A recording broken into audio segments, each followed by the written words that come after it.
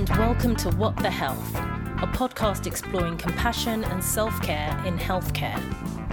I'm Dr. Funke Akiboye, a consultant physician interested in health and well-being. I feel that many of us in healthcare have lost the way to being well ourselves.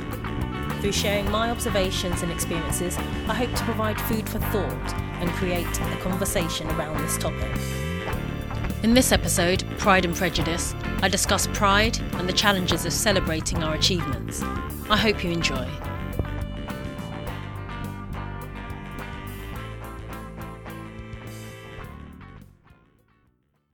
Recently, I was awarded the PhD I've been working towards for the past 4 years.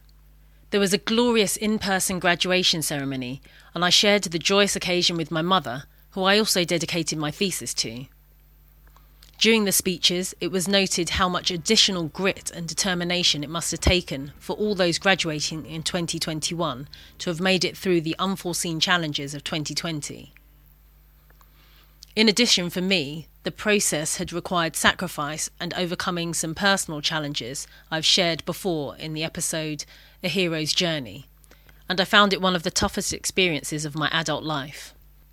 There were many times that I thought I would need something grand and spectacular if and when I finally achieved the award, and no less than skywriting seemed a fitting level for this. To my surprise, the final struggle I've encountered for this proud achievement has been sharing it with friends and family, even though many of them are acknowledged in my thesis. I noticed that each message I sent to share the news of completion of my thesis had my face burning with shame, and so rather than proudly sharing the 200 photos and videos on social media, I was silent. Instead of bursting with the pride of both receiving the award and managing to make the red and green gown with tasselled velvet headsack look like a fashion statement, I found myself hesitating for fear that I might spontaneously combust with shame. This strong sensation of shame is a new experience for me, despite previous academic, sporting and musical successes. So I was curious as to why I felt this and why I couldn't now happily dwell in pride. There are a few reasons that I suspect my ability to enjoy what I had achieved had been hampered. The pride that I wished to experience, shame-free, can be defined as that pleasant feeling associated with elevated social rank or status. However, many other definitions reveal why it has been considered a deadly sin, such as a high or inordinate opinion of one's own dignity, importance, merit or superiority.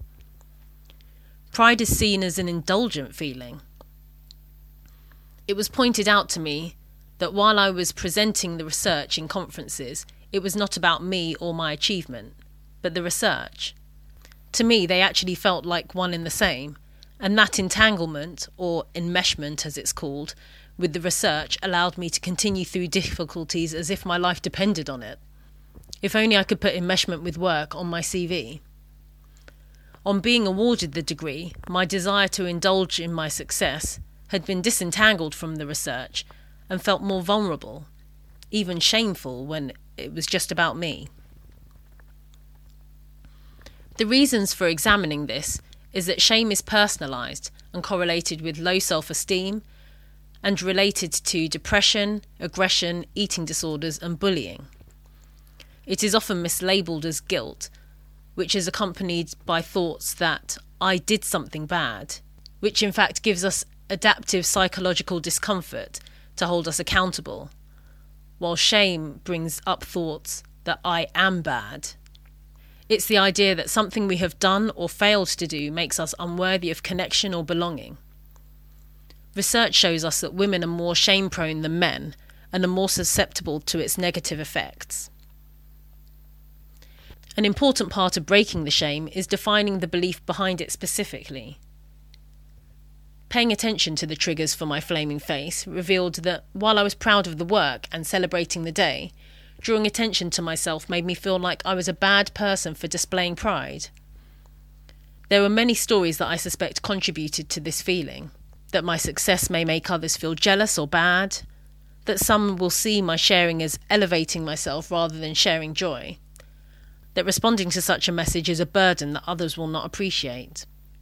Somewhere in the mix is also the feeling that my worthiness has often been linked to my ability to care for others, at home, in society, and in me working in medicine, both directly or indirectly.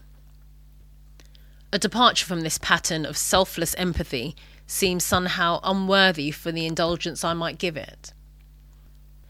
Shame researcher and storyteller Brené Brown believes that the fear of disconnection that shame brings can be dangerous, but speaking about the issue without receiving judgment is one way to reduce shame. I found this to some extent. When my fears and concerns were met with empathy and validation of my feeling of pride, I felt huge relief. Another strategy is to push through the avoidant behaviour. Every podcast episode is part of this process. In sharing a recent and vulnerable challenge, I hope to reduce the shame that I and others may experience around it.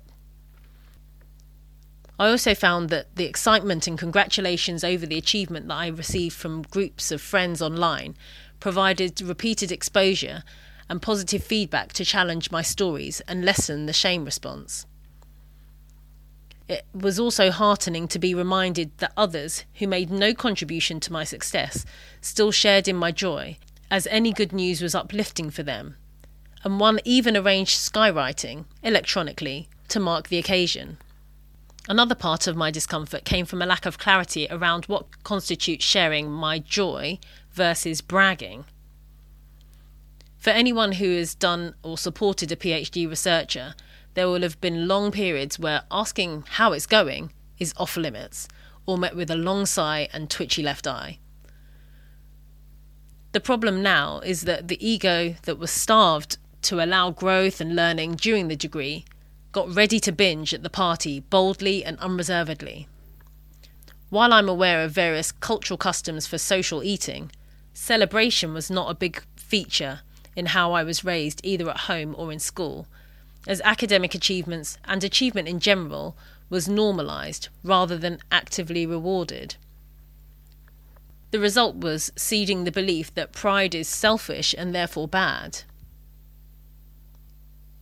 This personal experience is of course layered on top of societal norms and expectations that we, particularly women, are expected to be humble and stay small. This appears to apply additionally for black women who are labelled as too much, and so talents, beauty and achievements can be minimised into invisibility. As I was raised in meritocratic and diverse home and school environments, the societal noise around apparent racial differences never applied to me, although there were some glimpses of discomfort as I'd become an artful dodger of compliments about my appearance. It appears that recent years opened my eyes to the perspectives and prejudiced beliefs that others hold. That somehow simply being born in this brown skin, I had to earn the right to be significant. I must have internalised some of this alarming rhetoric and am making the journey back to recognising that my life does matter. And by life, I don't mean life as in the absence of death, but my hopes, dreams, desires, talents, general well-being, and celebration of my successes all matter.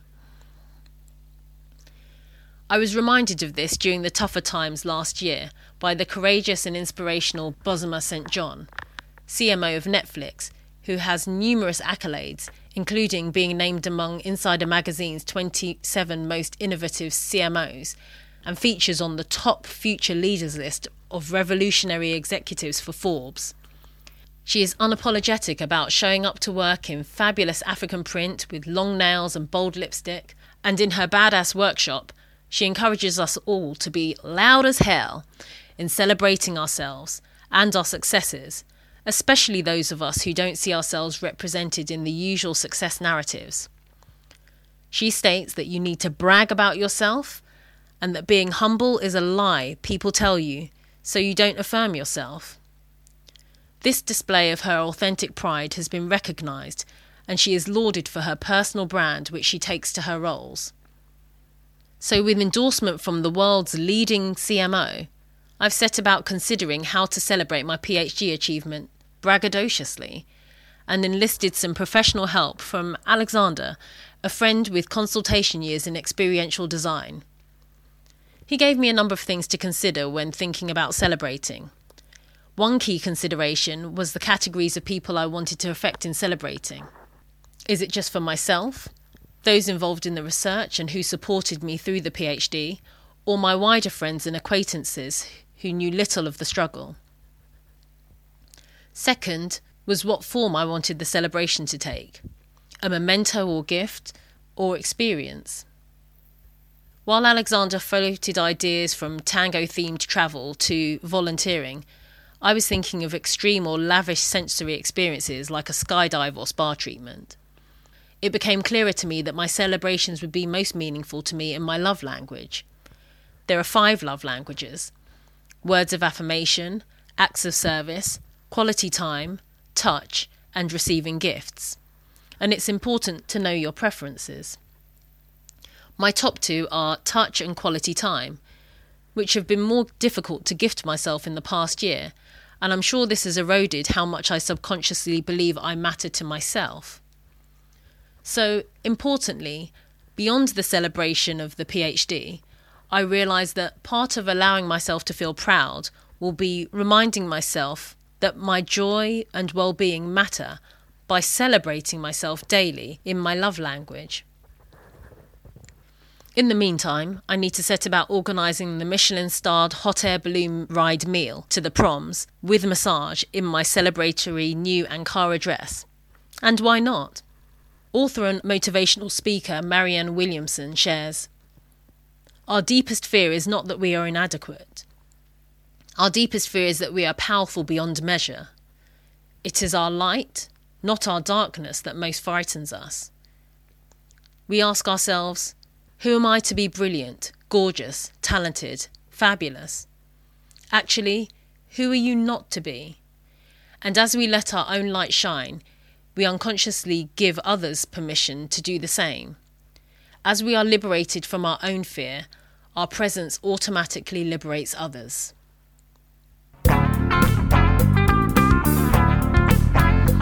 Thank you for listening to What the Health podcast. If you enjoyed this episode, please subscribe and share it with anyone you think would benefit from hearing it. In fact, share it with someone who's already braggadocious so they may realise that they can inspire others. What's your love language? How do you celebrate yourself regularly? We welcome healthcare professionals to our podcast community on Facebook. Until next time, take care of yourself.